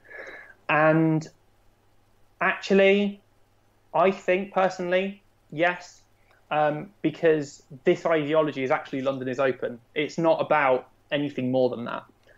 It's just everyone is welcome in this city. Everyone can use the tube. Everyone can come and be who they want to be. I grew up in London. I'm London through and through, but I wouldn't be who I am without London. And I think that's so incredibly important. And I think it was so great that Art on the Underground thought about that and got some of the leading artists together. And one of the really thought-provoking ones as well that went into poster form and also badge form is this idea of London and on and on and on and on. And it's kind of that whatever happens in the world, London will always be London, and Londoners will always be Londoners. we think back at some of the tragedies of the Tube, the King's Cross fire, 7-7. They've shaped the network we know today, undeniably.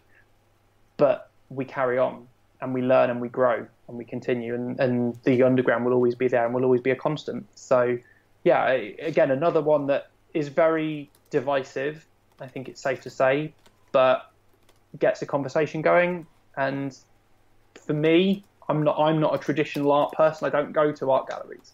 I don't go and look at paintings. But actually, it gets a conversation going. I think that's incredibly important. So, yeah, we can now go back to the slides.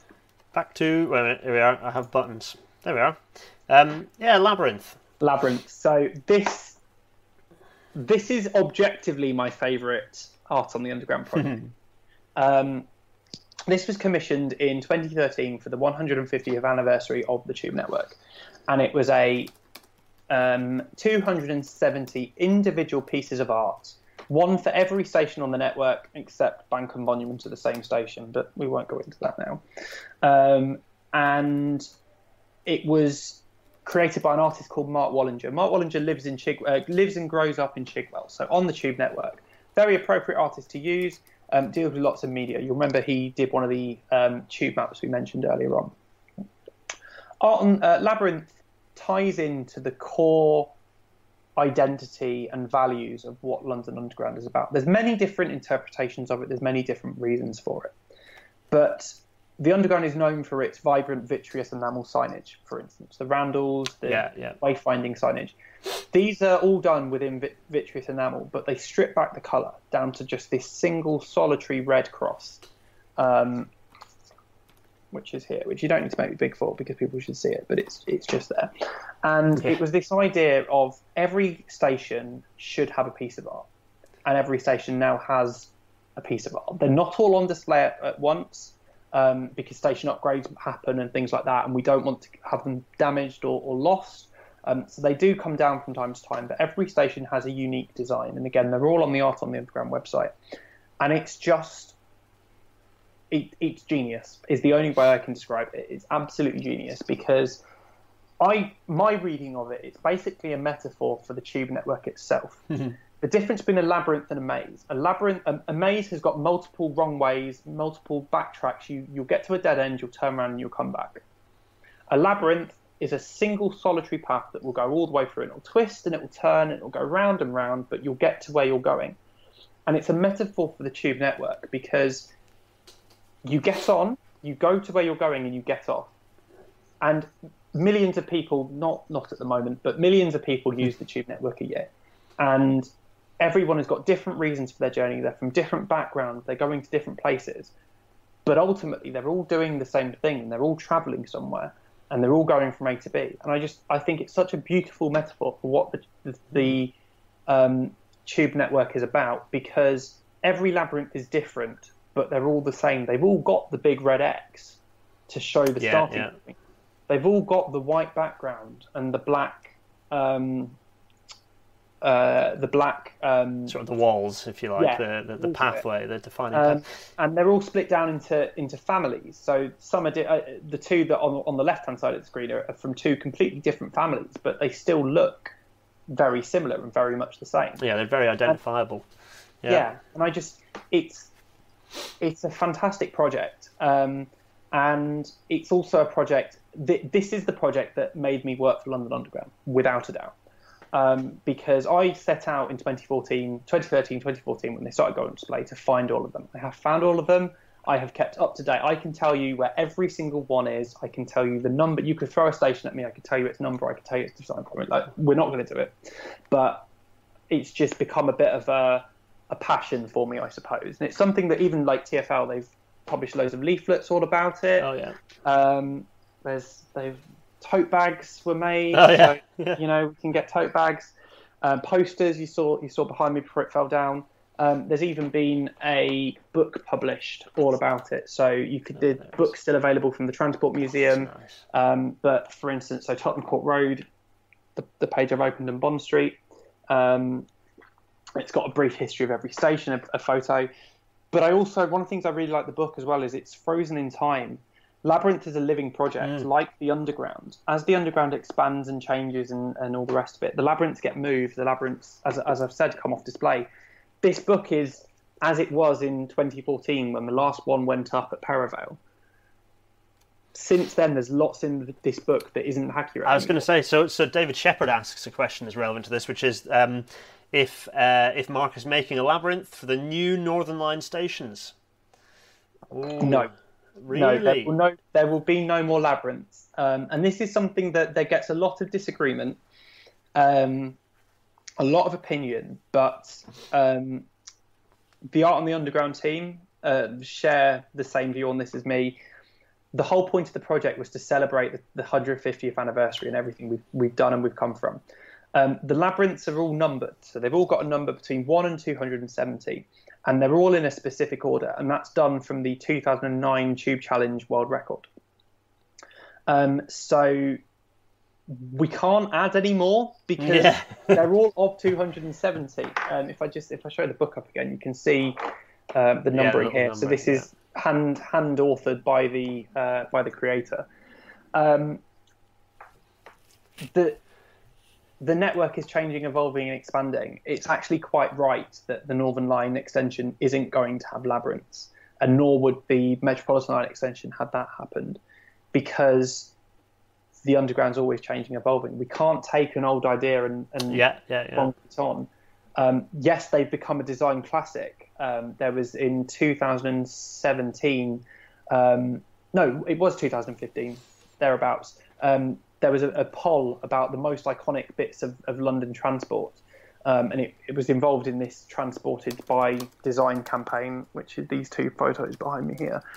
And Labyrinth was up there as a design icon. It's become as recognisable as the Roundel. It was fascinating working on stations. People would ask, what is this? Does it have some kind of hidden meaning? Does it have something? But the answer is no. It's just a piece of art. And a lot of people say, "Well, why hasn't it got a little plaque next to it?" And to be quite honest, I think a lot of the meaning and the joy would be lost if it had a plaque next to it. I see these. Yeah, I dare say this might be an analogy that you feel with these as well. But they're very much representative of everyone's individual journeys, and not everyone has a little plaque explaining what their story has been. I have to say I absolutely love this project, and I think it's because it's that they're all recognisable, they're all clearly and as you say, they're families of them, but they're so unique. Everyone's different. Every little journey is different. They're brilliant. They're really good. Exactly. I think they're great. If we go back to the slide. Let's do that. Sorry, I realise I haven't actually been looking at the slide. Here's the slide again, everyone. Yeah, so sorry. The bottom left, that's a photo of a child tracing the way through the labyrinth and trying to get from the X to the centre. This happens so much, you'll just get people who'll go up to it and start following it through. People who are old, people who are young, people of all backgrounds. And it's just another of those really nice things about it. I really, it's a program or a project I love so much about, and I'll just quickly explain the bottom right-hand side, because this is not an official labyrinth, but it is an official labyrinth. This is at Perivale Station, and the labyrinth at Perivale was the very last to be put up on display. The official Art on the Underground photographer was booked to go and take photos of it, and for some reason it didn't get put up the night that it was there. So the station staff, not wanting to disappoint, decided to draw a labyrinth, and this was there for one day. This was on this board for one day, and it just so happened to be the day that because I'd been told it had gone up the night before, so I went there and I took a photo of it. And I just loved it because it just shows the personality and the excitement that staff get from these projects as well. The staff didn't have to do that. They could have just ignored it, but they used some ingenuity and put together this labyrinth. And it's brilliant. It's fantastic. Yeah. And if we now go on to the next slide, I think is the right one. I don't know for certain. Yeah, so this is me and some of my friends over the years, and I think this shows how much of a sort of a community spirit there is behind Labyrinth. There are a whole host of people who go away trying to find them all. On Twitter, we have the 270 Club, #270 Club, which are the people who found them all. It's still a very exclusive club. But my friend David, who is on the in a few of the photos, the bottom right, the first time that I met David at Chancery Lane, and David has now become one of my best friends in the world. And I wouldn't have met David without our mutual love for Labyrinths on Twitter. There's also a sensational T-shirt he is wearing there. I absolutely love that. Sorry, it's a digression, but yeah. Yeah, so that's the thing is Art on the Underground did a whole sort of merchandise campaign. So they did mugs, T-shirts. You'll see some of it in the next slide, but just don't go there just yet. I just want to say a little bit more. So top left, I think, is the hardest labyrinth to find on the network. People disagree with me. That's at Shepherd's Bush. They provide you with a little bench. It's that hard to find. You get a bench to sit down on. And then the bottom sort of 3 photos are all at Covent Garden. Again, the team at Covent Garden are another one of the reasons why I work for the Underground. In 2014, when I was just leaving university and didn't know what I wanted to do, they were just so friendly and welcoming, and would show me, a young budding tube nerd, around hidden bits of the station. On the bottom left photo, it's David and a supervisor called Pele, who's now retired from the Underground and emigrated to New York. But the 3 of us went and visited some disused stations, York Road and Down Street, and we just had freedom of the stations. We could just roam around, and it was such a privilege to be able to do, but fascinating to see these things. And it just shows as well how much the staff of the Tube care about what they do, but also care about getting other people involved. And as I say, if it wasn't for Art on the Underground, if it wasn't for Labyrinth and the kindness of the Tube staff, I wouldn't have considered a job on the Underground. I for years, it's the joke between my family and my oldest friends. I always said I'd never get a job in railways, and lo and behold, here I am 5 years into my career and haven't looked back once. So, if we go to the next slide. Yeah. Food. Cupcakes. Yeah, so on the right-hand side, it's the Covent Garden Labyrinth. To celebrate I believe it was the 100th anniversary of Covent Garden Station, some cupcakes were printed with the Labyrinth on it, which were just, fantastic and genius. I didn't get one. I'm still bitter about it, but, we'll move on. Centre, bottom right, of the 2 smaller ones, that's David sporting his Labyrinth tote bag. Above that, we've got LTM Museum shop, all mainly Covent Garden design, but T-shirts, all the rest of it, they're on sale. And then the bottom left is a book plate from the book. So the book that I showed here, they also did a limited edition run of 270 that had a black cover with sort of like a spot UV printed thing, and then each one was individually signed by the author, and it was one for every station. And I was very fortunate to get, so this is from Covent Garden, so I've got Covent Gardens, Ladbroke Grove and Cockfosters, which are all of significant, me and my family have got, they're all sort of significant stations to our family, so that was very nice. All of them sold out very quickly, so if you're looking, you won't get one. And then there's one more. So David, my friend, and I think this says everything about Labyrinth. David went one better, and David has his own Labyrinth. So on the left is a local artist to David, who has created this Labyrinth in the style of the ones on the Tube. It's numbered. If I get the big slide up, I'd be able to do that, wouldn't I? But the number is related to where David lives, and David's bathroom is themed around the London Underground. So the tiling pattern that you can see behind the right-hand side is based around the tiles of King's Cross, as used Piccadilly to be. One?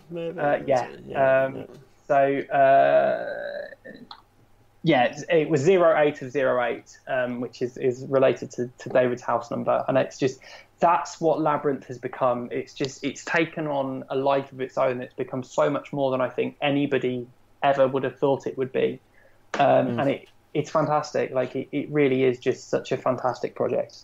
And that's I could talk for hours about Labyrinth, but we'll go on to the next slide instead. There should be not that one. Oh, there we go. Too far. No, back one. There we go. Just this one. There's Yes. a photo's gone missing, so it isn't going to quite make this work out, but we'll deal with it. So this is the one I mentioned earlier at King's Cross. This is called Half Circle and Full Circle. There's 2 of them, and it's in your tube tunnel or in your passageways, you've got your cylindrical tunnel, and this will probably appease you as an engineer as well. Yeah, I'm enjoying this one. Yeah, this is the missing bit. So this is the bit of tunnel that you don't see, taken and put there. And there's two of these. One's on the Piccadilly Line concourse, and one's on the Northern Line concourse. And it was as part of the extension of King's Cross in 2010. The one we can see is on the Northern Line. And is just sort of sheet steel there. The one that the photos disappeared, unfortunately, from the PowerPoint. Yeah, I don't know why that's happened. I don't have enough screens to be able to play with it, I'm afraid. But the one on that's missing is on the Piccadilly Line concourse, and is a I don't know what the word of saying it is, but it's sort of like more of a grill. It's more of a grill. Okay, yeah. And it's the same sort of concept. Instead of being on the side, it's just literally picked up and plonked there. And I do not get the point of these at all. It is just some scrap metal that serves no purpose and is a bit dull. I love this. This is what art's about, though. It's so pointless. I love its energy. But the really fascinating bit is the one on the bottom left, which unfortunately you can't see, has a hidden door in it. So if we now go to the next slide, this is us on the top left, is us going in through the hidden door. And then the bottom right is what's behind the hidden door. And whilst they were doing the expansion of King's Cross Station, they had to dig a temporary tunnel to allow interchange between the Piccadilly and Victoria lines. And this tunnel was required purely because of the King's Cross fire, and really? Because they were closing off a different temporary access point. And it's still there now. It's not used, but it's hidden behind this thing, and it's a very useful path. And this was a tour I conducted in 2016 for District Dave's London Underground Forum. Yeah, I recognise that scarf. Yes, there's a very on the left you'll see me in the Highby, and then just to the left of me you'll see a certain railway personality who has a telly programme. It's another one of those things of incorporating art into the functional railway. You would notice the door if you looked closely. It's got a little key barrel for it, but actually from a distance it just looks like a dead end of a tunnel. So it's fascinating. But yeah, we can gloss over my least favourite piece of art, and now we will come on to what is my favourite piece of art. And I'm biased. I'm very much biased. This is the Bower of Bliss, and it's created by an artist called Linda, who specialises in collage and all the rest of it. And this was done in 2018. And 2018, for all of that year, every piece of art that Art on the Underground did was by a female artist. 2018 also marking 100 years of the suffragettes and women's right to vote. And the idea of Bower of Bliss, it's a 100-foot-long billboard around Southwark Station. And the idea is a bower is a place of safety, a place of sanctuary. And it was to take the idea of advertising and billboards and twist it back round into kind of feminist ownership. Women get used to sell things. Well, why not let's just sell being a woman or femininity and stuff like that. And it's a piece that evolved over there were three versions of it. So the wording that we see here, thence the way home, keep a bower quiet for us. This is its final form. It should have come off display earlier this year because of what's going on. It's going to be on display for who knows until when. But it's all about taking these female imagery and this idea of loss in particular and owning it.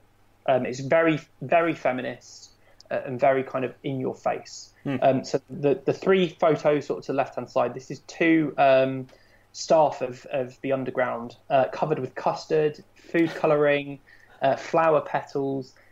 We did this in a studio in East London on one of the hottest days of the year. I was also moving house the day that we did this, and it was this custard. Once it had been it had been sat in the studio all day, and then we poured it at the end of the day, and it was just I was asked if I wanted to be in this bit, and I turned around and said, not particularly. But yeah, Linda works great with collage. She's done been active since the 1970s, doing all kinds of different things and layering images, and it's one of the epitomes of kind of her work. If we go to the next slide, and and this is where it becomes a big.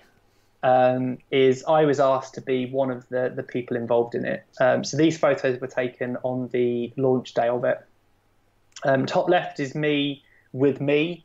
I'm on sort of the north face of the station. If you take a southeastern train into Waterloo East, London Bridge, you'll see it if you look to your left in the direction of travel. And then bottom left is me and Linda, the artist, at the launch.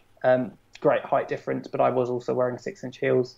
Right hand side is me and sort of the credits, and these are all the people involved. And I mentioned the tube map earlier that goes with this, this one here. And so the person who poses is a lovely woman called Lauren Fitzgerald, who has become a really good friend of mine. And that was on the posters all over the network. Very controversial, again, of what it sort of suggests, but that was kind of the point of thought-provoking. And then the centre image, this is a never-before published image. This is a Rail Natter exclusive. I've been sitting on this image for the right time to put it sort of into public domain. This is my face when I saw my face for the very first time. Oh, that's lovely. A friend of mine, Kay Photography, took this, and it's just, I'm so immensely proud to have been asked to be part of it, and it's great that it's been given a reprieve, for want of a better word, but it is a limited time, and it will disappear, and something else will appear in its place, and that's the nature of the art that we do. But it was such a huge privilege to be asked to take part in this, and it's something that I will never forget, ultimately. And then if we just go to the final slide, you'll be pleased to know, which is kind of, so me in context. There it is, it's like hidden behind the railings, but it gives a good idea of kind of the piece as a whole and everything else. And the woman above me, another great Lydia, another fantastic Art on the Underground voice there. So if you are able to go and see it in London, I unbiased, I would tell you it is a fantastic piece of art in and of itself. It is still there until further notice at the moment. But I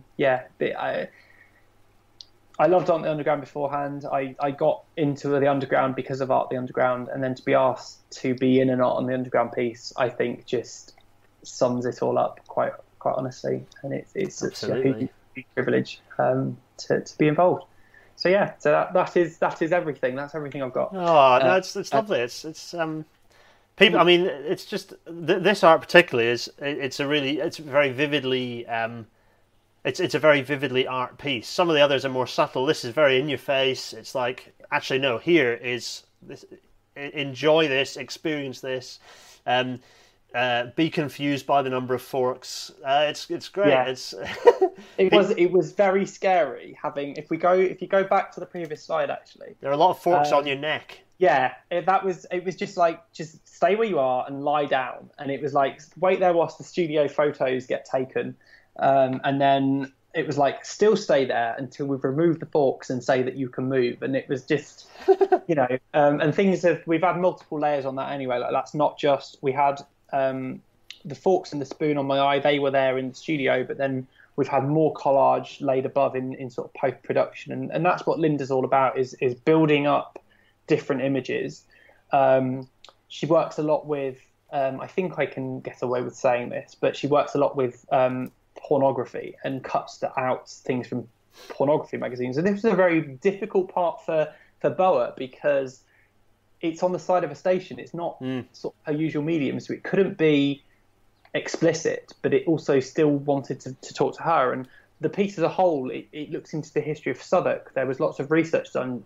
Linda was artist in residence for 18 months producing this, looking into the history, the stories, the tales. But then it brings in staff, it brings in historical posters from the LTM's archive. It's a huge, on so many different levels, but it all kind of works. And as I say, it's this idea of creating a safe space for women of any, whether you're cis or trans or whoever, and celebrating that diversity, and kind of using the idea of women normally being in the male gaze, as it were, to sell something. Actually, women are now in the male gaze to celebrate being women and to celebrate diversity and all the rest of it. And I think it's a fantastic piece, and it was a privilege to be asked to be involved in it. Yeah, and I think that's a really nice way to end to end this Rail Natter. In fact, Yes. we're 108 minutes of Rail Natter. It's the longest episode, officially the longest episode ever. I'm very You'll sorry. be happy to know. That's all right, not at all. Yeah, and so thanks everyone for joining. We'll come. Don't worry, we're not finished quite yet. We've got another minute and a half of saying our goodbyes. As ever, it's in podcasting form. So if you've stuck with this for 108 minutes as a podcast in your ears, well, actually, you probably had quite a nice time. Particularly if you're listening to this in ages and you're on the tube while you're listening to it. That could be nice, wouldn't it? Post-plague, you can actually go for a little tour around. I might just do that for nostalgic reasons. I wonder how far you could get in 108 minutes. 110 minutes, yeah, I wonder. Probably right. A good chunk away from one end to the other, actually, I think. You would actually do most lines there. I think the only thing you could do without having to get off would be Piccadilly line from Cockfosters round the Heathrow Terminal 4 loop and back again. There you go. That's the challenge. Yeah. I'm just wondering. There were a couple of questions I think that we said there are a few questions. Let's bring your face. Really quickly. Go for it. Find those. Tracer. So normally people at my name into. So I don't know if that means you can see it. You'll probably see them easier than I will. Yeah. So there are people saying it'd be nice if this sort of thing was happening on the network rail and national rail infrastructure. Yeah. That's the trouble with it being so fragmented, is you don't get that unified approach. But there've been some individual projects, but nothing substantial across the network. Railway 24/7 is at 9 o'clock, so we've got to finish in the next 3 minutes, basically, because then we're going to have Transpennine Express or whatever it is. I think have got their video on. They've got their TV show on next. I'll tell you what, we can pick up questions. Charlie's on Twitter. I'm sure on Twitter. If you've got a question, tweet me. We'll do it that way. That's easiest. Tweet Charlie at being Charlie. So what else have we? Okay, so next week we're talking about the upsides of closing railways. You know, I like to be contrarian. So what are there good things? What happens if you close a railway, and are there any good sides? Well, we're going to see. We're going to have a gentle wander with Andrew White off of Walks Around Britain. He's going to take us on a little tour. As ever, you know all this stuff. I don't need to say it again. Come and support me on. In fact, Charlie, thanks for being one of my Patreon supporters.